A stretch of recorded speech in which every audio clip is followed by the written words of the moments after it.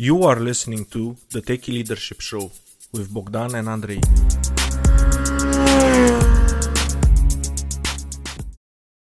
Hello and welcome to another episode of the Techie Leadership Show. Today we have Mihai Dragic, who is the founder and CEO of Pay by Face. Mihai Dragic is a serial entrepreneur with almost 20 years of experience turning ideas into products and launching startups in several countries, including Romania, USA, Canada, Mexico, and India. He has founded over 25 companies that range from sole proprietorship in smaller local markets to several limited liability partnerships and corporations doing business around the world. He has 2 provisional patents on proprietary technology for a mobile dispatching terminal used in taxis, a lottery gaming system for non-banked markets, and 1 non-provisional application submitted for a luggage tracking device.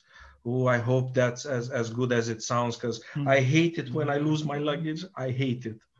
He also owns a registered trademark, Pay by Face, a biometric payment platform. When asked to give details about Mihai, Sarah Garrison, Senior Vice President of the Federal Reserve Bank of San Francisco, had this to say, quote, Mr. Dragic is an entrepreneur and has worked on a number of innovations. His ideas are relevant and timely, and his orientation is towards solving problems. He shows great initiative and is always willing to make the extra effort as required. Mr. Dragic has huge growth potential in leadership and management, architecture, and IT development. He is also well-versed in modernization of operations and performance scalability planning. Hello, Mihai, and welcome to the show. Welcome to the show. Hi, guys. It's a pleasure to be here. Thank you for the introduction. And yeah, it's been quite a journey so far, but I feel like I'm just getting started. Just getting started. Just awesome. Getting started. So yeah. Do you want to add anything else about yourself? Well, I can't speak for Sarah. She's an amazing woman, and I worked for her for several years in America at a company called Vertafore, and I learned a lot. She was like mother, my corporate mother. So I had a lot of mentorship and advice from her extensive knowledge in leading organizations and building, billion-dollar companies. In addition to being the former senior vice president at Visa, I kind of got a lot of the things that concepts, that I'm using to grow Pay by Face kind of came, from the Seattle, Dubai 18-hour flight on Emirates, sitting with Sarah to my right, and a gentleman named Chito Mansala, who was the chief system architect of Visa, to my left. Whoa. Drinking whiskey on an 18-hour flight to Dubai. What are you going to talk about? I don't know. Let's talk about building a better Visa. Right? Yeah. So quite interesting experiences that I've been through the past 20 years. Building companies all over the world and working, in enterprise engineering. Very challenging projects where basically, all the managers would run away except me. And I'd be like, okay, what's the most difficult problem that this company has? And those are the projects I would be put at. So I've been breaking down walls and turning no's into yeses for the last 20 years. So never shying away from difficulty and just going where... Yeah, go where no man has gone before. Yeah, punching above your weight. That's good. That's good. Adversity always builds character and builds our experience and our drive to do more, better, faster, stronger. Oh my God, I'm starting to sound like Kanye. Yeah, exactly. Yep. And perseverance. I mean, the more you go through it, everyone's going to say no, or you do it, try to sway you in a different direction, or think they know how to do it better, or you have days where you're just like, I don't even know what I'm doing, but you keep going. And, eventually if you believe in it good enough and you have the skills, to solve those problems, the last one standing is the unicorn. Yeah. True that. And you're working on it. I'm working on it, yeah. So just a quick history, I left Romania when I was like 4 or 5, and communist times, and we got out of the country a little bit early, and then this was in '85. And I had lived in the States. And then about 3 years ago, I was living on a sailboat in Seattle. I was building a winery in Washington State. And I was just kind of fed up with America. I was like bored. I'd done so many startups. I'd worked so many places. I was like, what else is there to do? Okay, let's sell another house. Let's buy another house. Let's whatever. It was kind of boring. And I hadn't been back to Europe for about 25 years, just kind of being in career mode. I, just never got to it. And my grandma turned 89 3 years ago, and my mom was like, "Why don't you go see Grandma in Bucharest? Maybe you'll see something new. Maybe you'll get some more ideas." And so that's what I did. I got on a plane and went to Bucharest 3 years ago, and within the first week, I was like, "Oh man, this is the wild, wild east." Like there's gold in the hills. Are there hills? Yeah, exactly. So I was like, everyone's leaving Romania, well, everyone's running that way. I'm going to come this way. And clearly it was, with my experience and knowledge, it was just the right time at the right place, and I took full advantage of that. So I pretty much within the first month, I launched about 12 startups. I thought of every startup I could possibly think of that I've done in my life, and I relaunched it in Bucharest, all of them at the same time. Formed Cereales, bought like 30 domain names, went to networking events and just started go. And after the first year, about 6 of them survived. And after the second year, 2 of them survived. So, the ratio of being an entrepreneur and starting a company, like we all know, it's not easy and mostly all fail. But, I have a process now in place. I have sort of the way I build a company where it gives me a little bit better chances. So out of those 12 or so ideas, after 2.5 years, 2 of them were survivors, and one of them is Pay by Face. And the other one is MedicPad. And clearly both of them, given the COVID situation that the whole world has gone through, medical solutions and biometric hands-free payment solutions clearly are the most applicable solutions in our marketplace right now. So it kind of, it shows that, market fit, problem solution fit, and all the sort of guidelines that all these accelerators and incubators worldwide, tell you have to run through a certain process. It's showing that the process does work, and if you stick to it, it can give you better chances. Yeah. And you couldn't have picked a better time to come back to Romania. It's true, 15 years ago, you might have gotten more bang for your buck, or you might have been able to import new things, new mentalities, be the true frontier explorer. But nowadays, pretty much Romania caught up. There, you don't feel as many differences as in the past, but still you can apply good techniques that work in other markets, Western markets, and for sure you can apply them here because same type of living, pay by card, go by taxi, work in glass towers. Yeah, same people. Yeah, there's definitely some, there's definitely some challenges. It's not one for one carbon copy of America. And it's like the cultural differences, just the appetite for risk, and investments and that sort of ROI, like how long are you willing to wait for your investment to come back? Those mathematical formulas are not the same. And so, I was planning on failure. I was planning on just, using 2 years of savings and everything to just give it a shot and see what happens. But I didn't expect anything to happen. I just wanted to do it. And lucky for me, actually COVID and what happened accelerated the adoption of these last 2 standing startups. And, now we're sort of crossed that, death valley that they say, before your first revenue. Yeah. You're walking through the desert, like without water, chewing on glass the whole time. No idea if you're going to survive. That's kind of the feeling of startups. And, it just happened to actually be very good for us, the pandemic in a business sense, and just, the change that's happening in behavior and contactless payments and, digital currency and all that stuff. And then obviously, medical technology like robots and thermal scanning and all that things. So digital transformation, robotic process automation, like UiPath is clearly, leading the global strategy on RPA. These sort of technologies, using technology to help humans be safer, secure, trust, all these, elements are important. And I think people are starting to finally catch on that, robots are not just like in Hollywood, Terminator. They're actually, they're more like WALL-E. They're more like WALL-E, yeah. And so, I think there's a really bright future if we can educate and create solutions that actually fulfill and solve problems. Yeah, that is true. And Mihai, with your vast experience, I'm really curious about your stories. And we can even pick, do you want to start with the success story or the failure story? Which one would make for a great progression?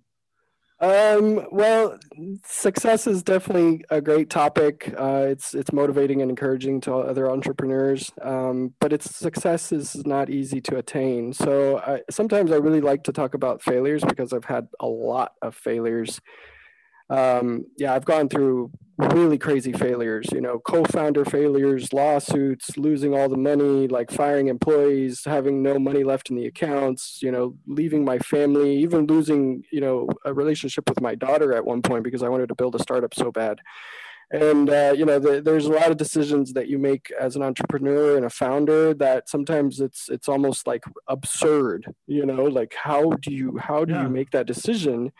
And so sometimes, it's because it's not about me, it has nothing to do with me. It has to do with building something bigger than me, right? Building something that solves problems for not just me and, my wife or whatever.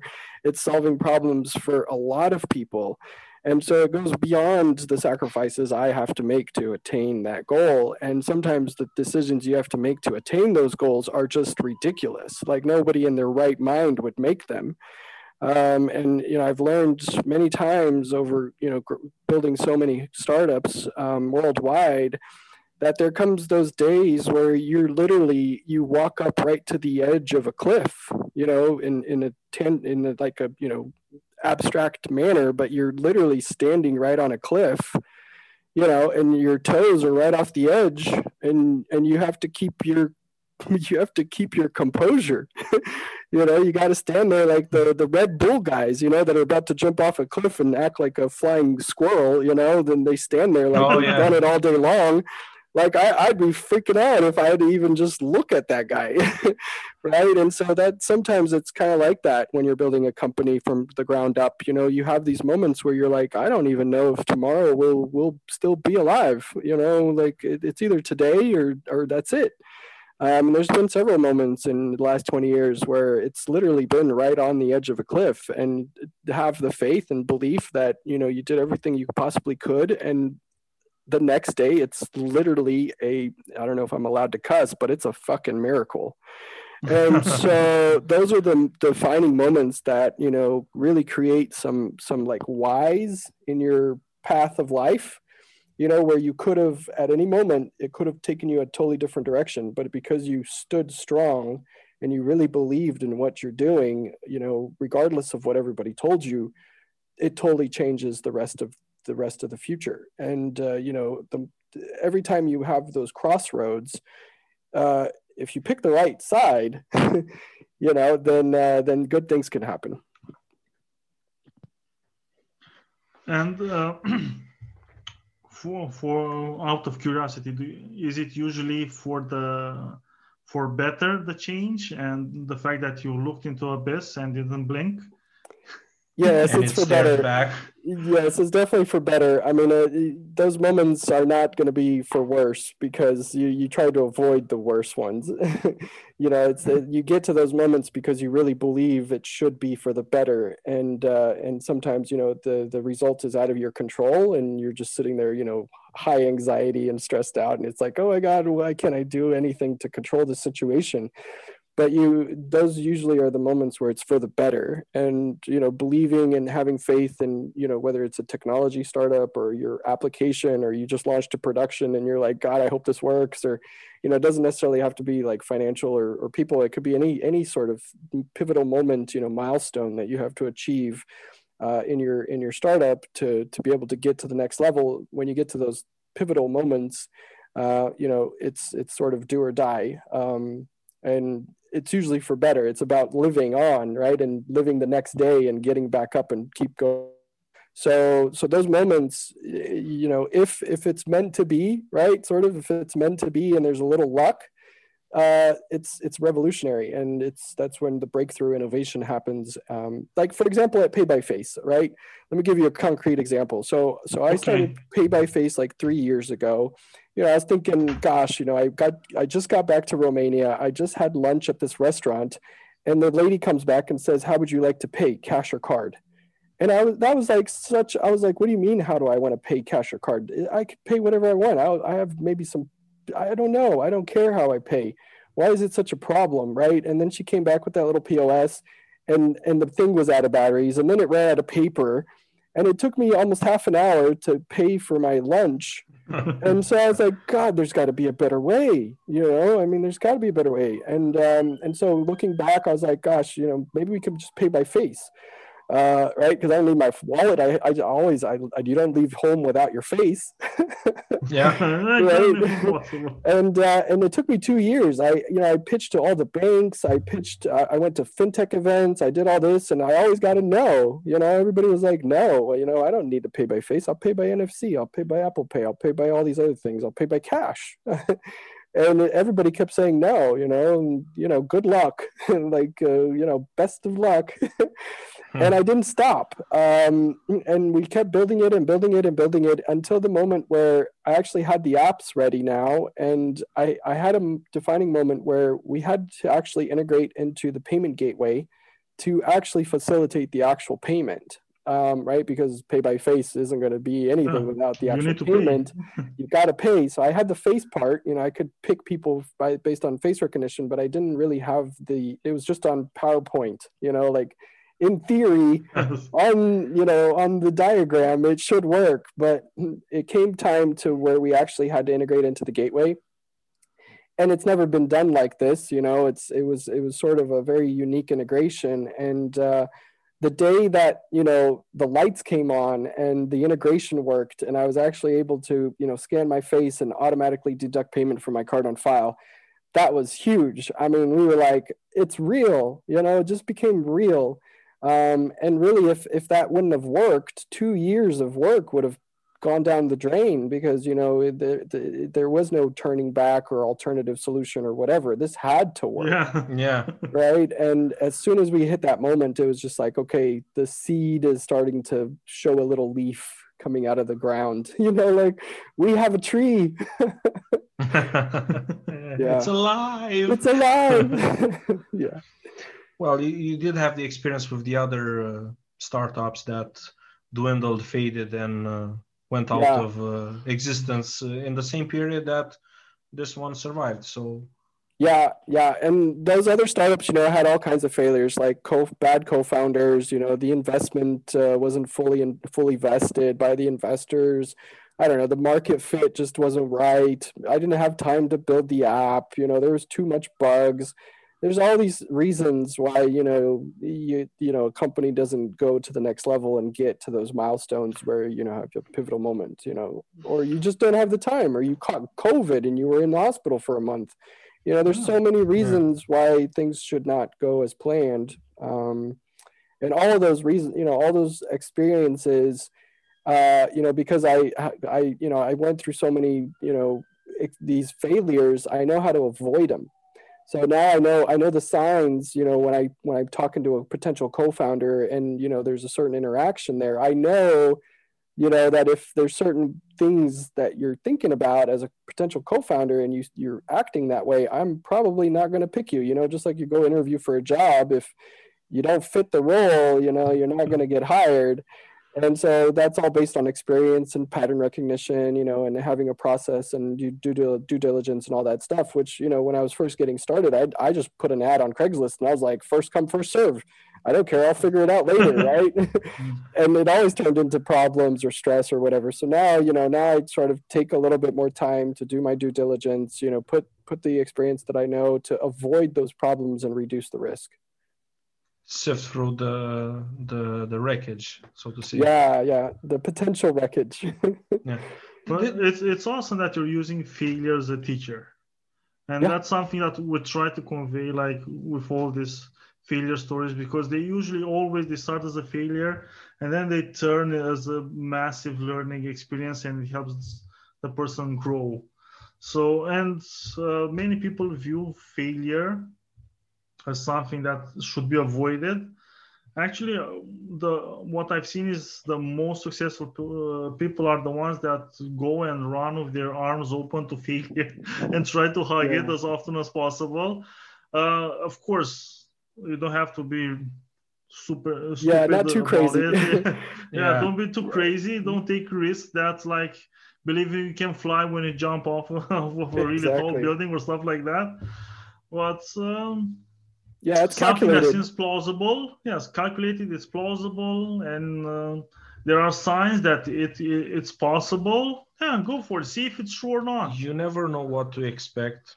Like I had a discussion with somebody when I told him that I'm launching this podcast with the interview style, and I told him, I said, okay, what format? And I told him, listen, it's about leadership, and I have the same 7 questions. And same 7 questions, isn't that going to be boring? He says, no, because I'm not going to have the same guest, and each person is different, will have different answers.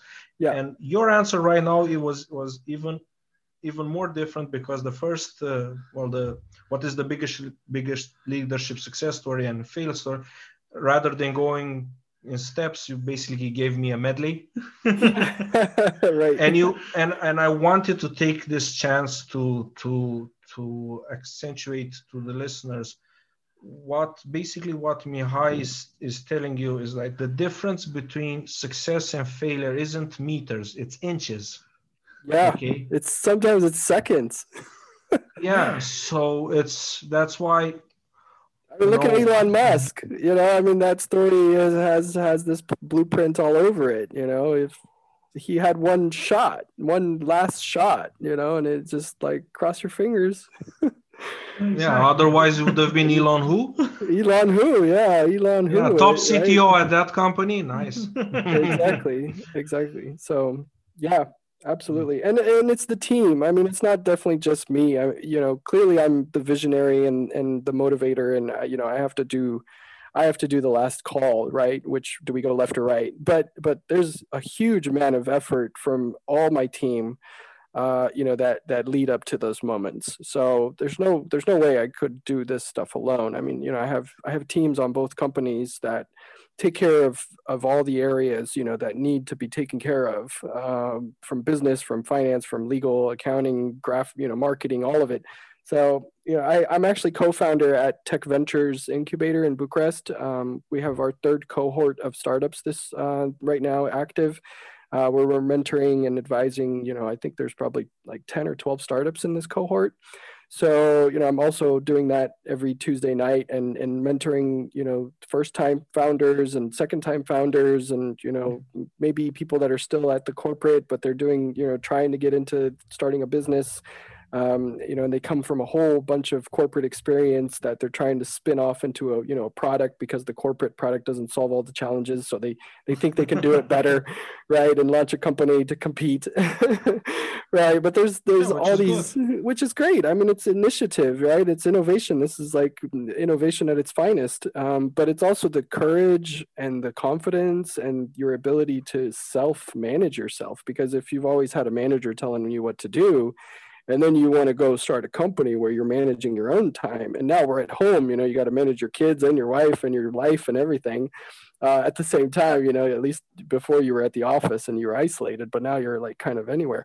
It's even harder to self-manage. So there's a whole bunch of skills, as an entrepreneur and an innovator that that you don't get taught in school, and you don't get taught by working for other people technically, unless, it's a culture at your company, to be innovative and take risks and, figure out what happens when you fail and how do you, pivot and how do you, do all that. But it's quite an extensive sort of skill set that you have to be very good at to lead something, especially in disruptive innovation. Because there's so many problems you have to solve. You can't just be really good at marketing, and right, you have to be really good at marketing. You have to be really good at writing contracts. You have to be really good at managing people. You have to be really good at figuring out, technology stack and architecture, so you don't scale, where now your company fails because you didn't architect scale. There's so many aspects that you have to be very good at, all of them at the same time, as a sort of a leader and a CEO. Yeah, well, I want to interject there. Sure. It's 100% true what you said, but it's more on the lines of you have to be good enough to recognize somebody who is very good at doing this, because you never do it all alone. As the CEO, you have. Did we drop? You're back. As the yeah, yeah, we're back. Sorry. Yeah, back. You have to be good enough in every, like, contracting and managing, and good enough as to recognize somebody that you can bring onto the team that can do the best in that one, and you can always step in if necessary, but don't do it all alone. Absolutely. Yeah. No, you're absolutely right. I should have put it a little more into context. You have to know when someone's bullshitting you.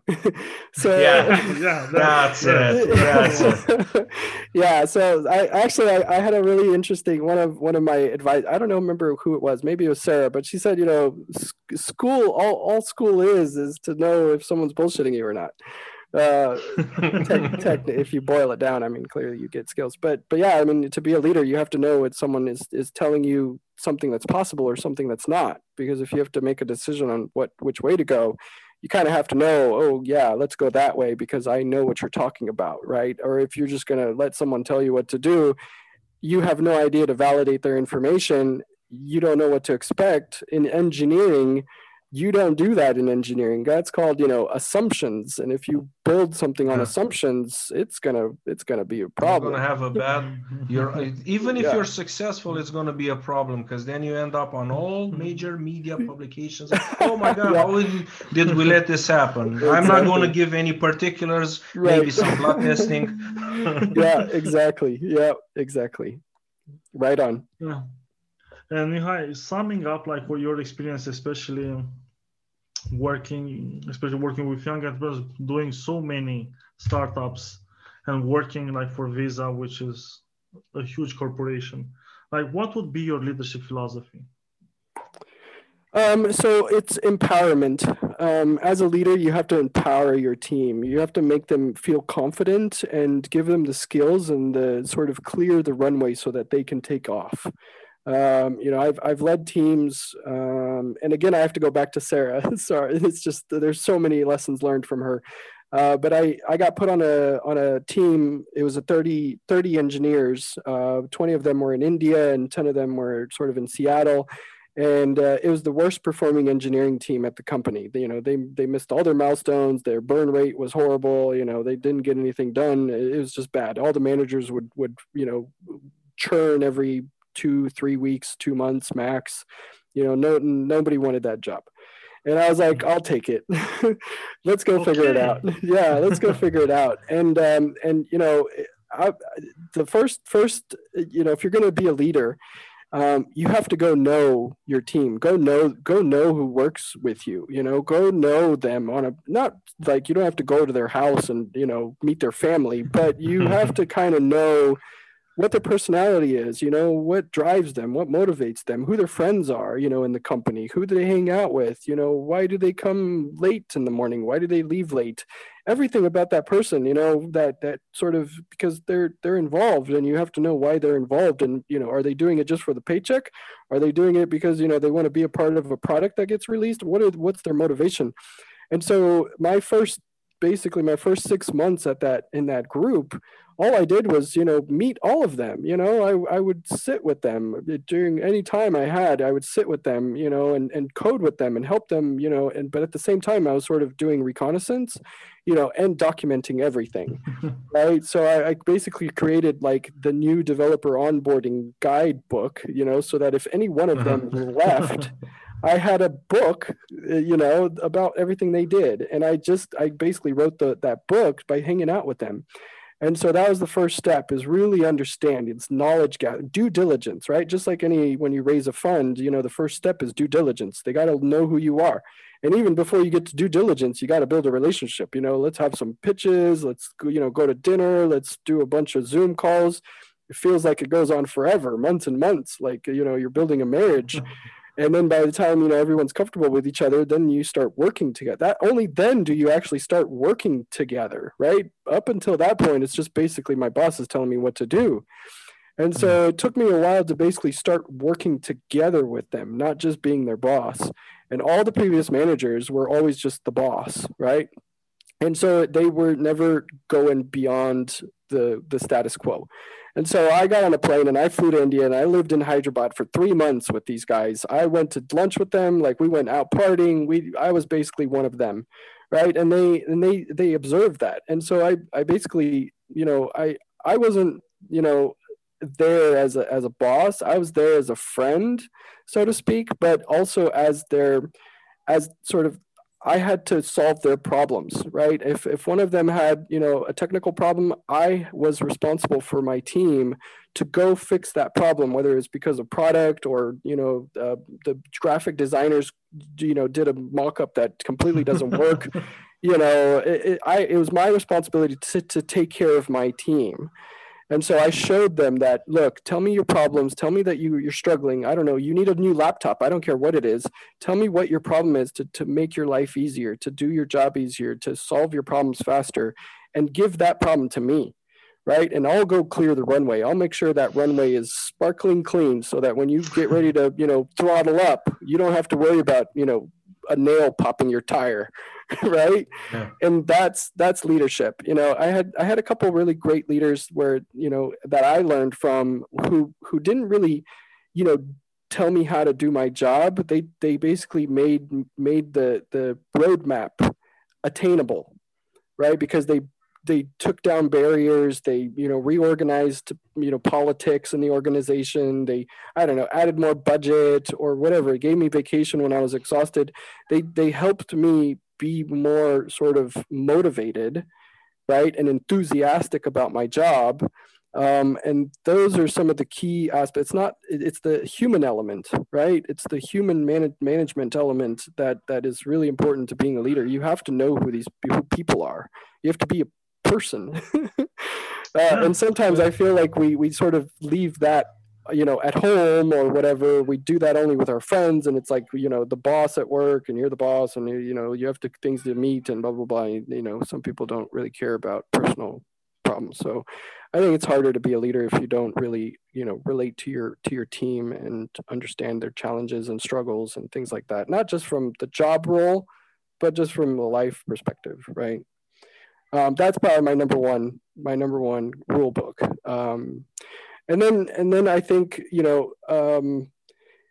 sort of giving them growth opportunity, right? So that it's not just, okay, I'm going to be hired as a senior engineer and I'm just going to be senior engineer forever. Some senior engineers, that's all they want. They don't really care advancement. I just want to, put out fires and do greenfield development. That's fine. But there, you have to know who your team is and understand, financially, right? Financially and career-wise, what do they want and where do they want to go, so that you can help them grow in that role, right? And this doesn't necessarily mean, single contributors or whatever. It can also be executive level, C-level, co-founder level. Like, why do you want to be co-founder? Do you want to just contribute? Do you want to be CTO? Right? Do you want to build the product and get, 40% equity and then, sell it and go do something else? Or do you want to be CTO and build a team and build a, technology company and have the whole, the whole infrastructure under you and, leading a team of 300 engineers worldwide? Like, what are your motivations? What are your growth factors? as an individual or as a, C-level executive, managerial, or all that stuff. So kind of knowing the future of that person too, not just their current state, but how do they see themselves in the future in that role, so that you can sort of help them get there, right? Even if it means that they want to be you at some point, right? Like, I had 2 senior engineers on that team under Sarah that were just battling to be my spot, right? I mean, they wanted, that was their motivation, was to be Mike. And I had no problem with that. I wasn't scared of that. I was like, God, I hope you can be me, because that means I can go do something else. Yeah. You're going to push me up. Yeah, you're going to push me up, or push me to the side, or push me to go do what I want to do, right? I'm doing this because I got told to do it, right? And I love it, but I hope that one day someone can do my role too. And so that's another really important thing about leadership, is you can't be stubborn and jealous and all those negative feelings, because you're going to hinder growth and you're going to ultimately hurt the company. So you have to be very open to the fact that people can be better than you, and you're just because you're whatever, a leader on top of the pyramid or whatever you call it, doesn't mean you're the best. Someday someone's going to come by and be better than you, and you have to be able to appreciate and respect that and help that person elevate, regardless of what happens to you. Right. And so that's really hard. That's one of the hardest lessons to do as a manager or leader is, sort of letting go of that role so that someone else can grow because of it. And that probably took me, I don't know, maybe 10 years to figure out. That was probably one of the hardest lessons to learn, is delegate, right? The delegate. Oh, yeah. It's like the delegate. It's hard. It's really hard because you don't trust. It's very hard. It's like, I want it done right, I have to do it, right? That was like my mentality for the first 10 years of my career. I do it right. But then it was like, okay, no, I don't have to do it right. I can get other people to do it and help them achieve their goals. And that's when things really started opening up. Yeah. No, it's a lot of people dream about being the boss, and I can be the boss and boss people around. Just trust me, delegating stuff to other people is really hard. It's something that you either start really young and understand the process behind it and get experience. Like 10 years experience might sound a lot, it's not. Yeah, I noticed this around other founding leaders, CTOs, or people in place of having teammates and employees. They basically said about around the same thing. And another thing that you mentioned before, that getting to know your team, I can almost hear the thoughts of introverts saying like, well, one day they're going to be robots and you won't need to know them, which is the wrong. It's so wrong. Even if you have robots, you will still need to read the documentation to understand the limitations of the robots. So you get to know them. Unavoidable no matter what you do. Yep. If you're working with something, you have to know what makes it tick, how it works. If you're a lumberjack chopping down trees, you have to know everything about your axe there is to know, and then everything about your tree. Yeah. Absolutely. Yeah, absolutely. Unavoidable. Yeah. And I already feel like you answered a big chunk of the top leader tips you have for aspiring leaders, or do you have some other tips? Be more open to risk taking. I think a lot of companies, corporate, they're very risk adverse, and clearly, I mean, that's okay, especially in a financial situation that we are in. Risk has been chopped away. Like, we're taking zero risk, no investments, no risk, no hires, no nothing. Just turn it all off, and let's hope the lights still come on.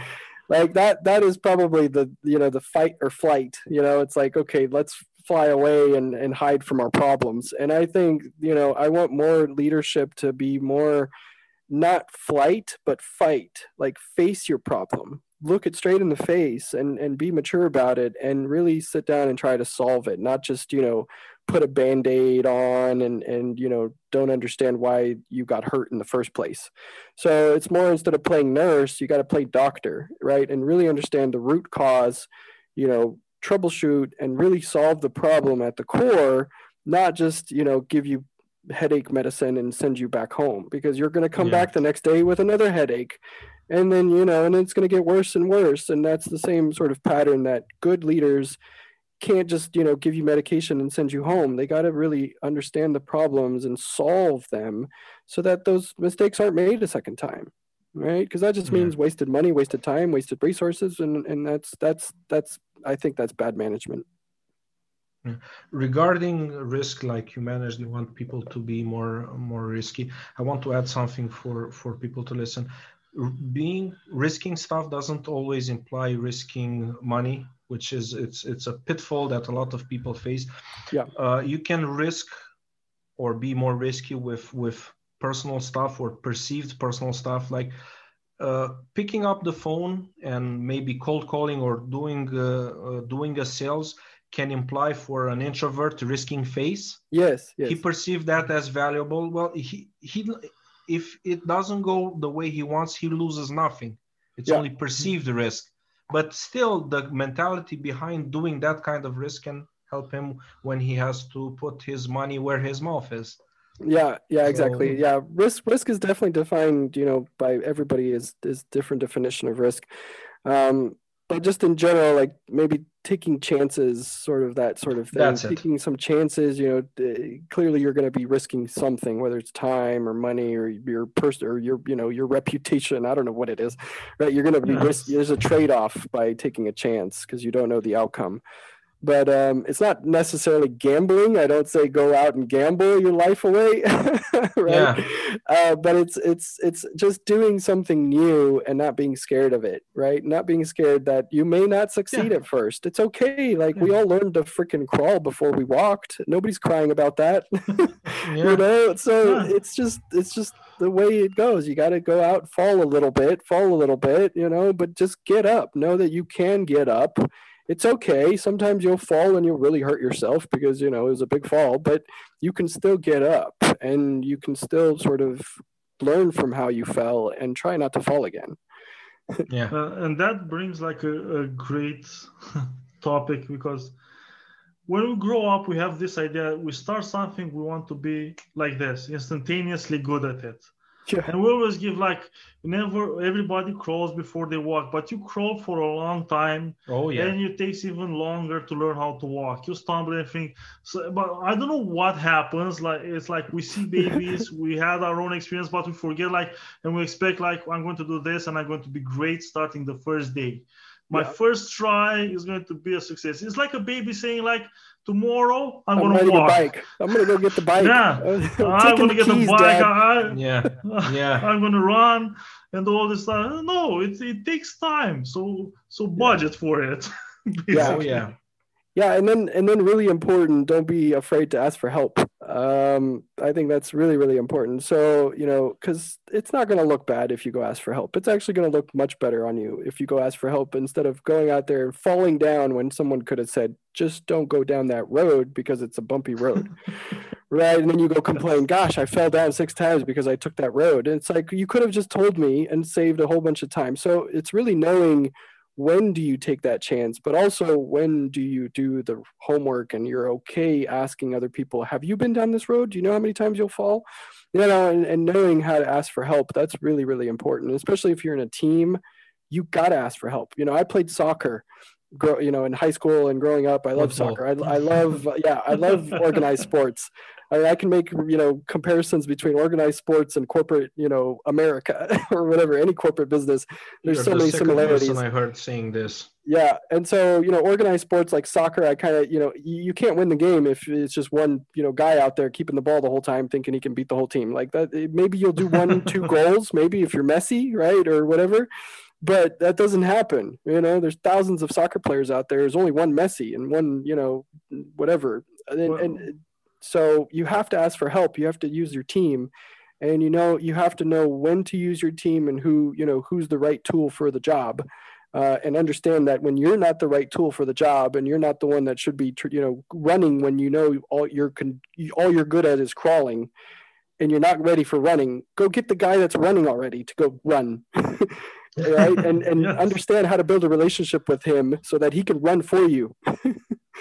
Yeah. So those are really important.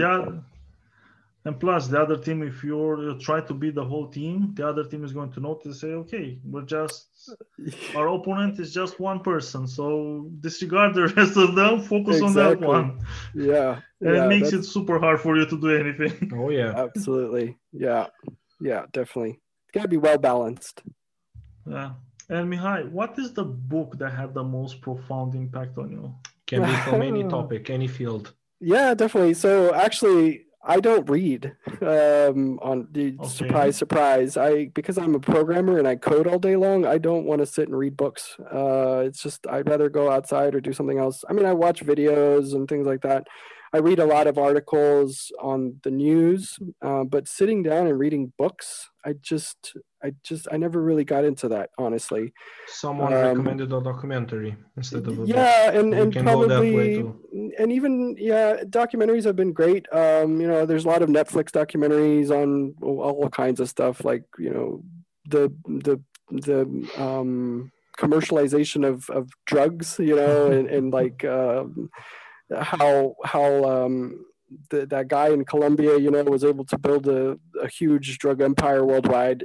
It's not like I want to build a drug empire, but there's a lot of sort of business practices about, distribution chain and value chain and how you manage your whole, teams, and it could, deciphering information up the chain, sort of like military tactics. I love sort of the military stuff, like whatever it's called, Way of War or whatever it's called. Those are sort of military tactics. I kind of like some of those books. But just to recap, the last book that I actually read, cover to cover, and there was a 3 series of this thing. When I was really young, I probably like 18 or 19. And it's like a fantasy, one of these fantasy warrior fantasies, like half elf, half, I don't know, some weird thing in a fantasy world on a fantasy planet, and he wakes up in the desert one day and he doesn't know who he is. And he's got to, do this journey to find his dad and, kind of thing. But there's 3 series. And I read all these books, a series cover to cover, nonstop. I was so hooked because this guy, this half elf or whatever, had sort of a multi-personality disorder. But inside of himself, he had different characters, and they're all different flavors of a warrior. Like one was really good with a sword, one was really good at espionage, one was really good at hiding and being deceptive, and like 007 style. And it had all these personalities inside of him that he didn't know until he became into a situation. Like, he went into this bar and it got really heated, and he got into a fight, and one of his personalities, which was like this crazy fighting warrior, came out, and he beat everybody up and got away, right? But he didn't know he had that capability until he was put in that situation under stress. And so I really enjoyed that, because it's like, you never know what someone's capable of doing. They might seem, I don't know, they might seem somehow, but when you put them really under pressure, or you corner them, or you put them in a situation where they have to make, critical decision thinking, right? Where it's down to the split second, like you need to know now, right? And you need to action now. I think all of us have that capability. I think we can all sort of, lift the car up off the baby, right, and show like an incredible amount of strength, whether it's mental or physical, or doing things that you never thought was possible because you're in that situation. I think we all have a little bit of that capacity, and it really made me understand that, I'm not just, I don't just wake up in the morning, have my coffee, do a boring day, and then I get home, kiss my wife, and go to bed. Like, I don't want that life. I really want to show that I have capabilities that are there, and I want to put myself in those stressful situations on purpose to get them out, right? To push my boundaries, to make me think of new ways to solve problems, to just to excel at everything I can for as long as I'm alive. And I think a lot of that book, really sort of ingrained that sort of, you can do better, or you can succeed if you really focus and, get that, spur energy to go beyond and stay until 3:00 tonight to get this app out for the client on time tomorrow morning, right? Those are the moments where you just go beyond what's sort of rational, and you achieve things that are almost impossible when you're in that situation. So I think that was very defining in my life. Do you remember the name of the book? The Nomad.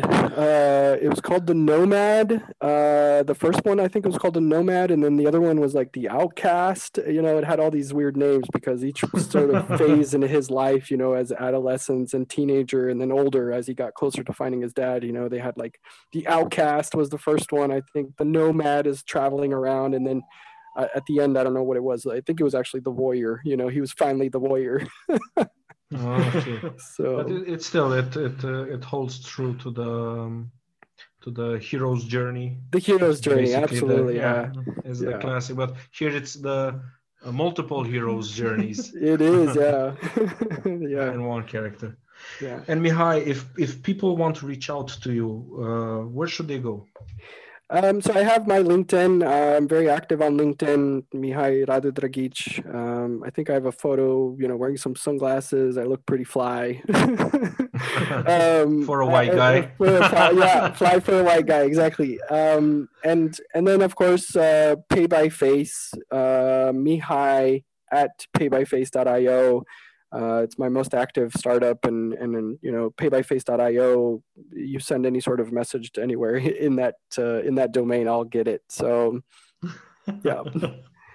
I'll add contact details, and anybody listening in can check the show notes to get in touch with Mihai. And do that. Thank you so much. Thank you, Mihai. Thanks, guys. Peace. Have a good one. That was today's episode. Tune in daily. Rate, like, subscribe, and share, please. Oh, you can find further info and materials in the show notes on techyleadership.com, including links to the guest book recommendations.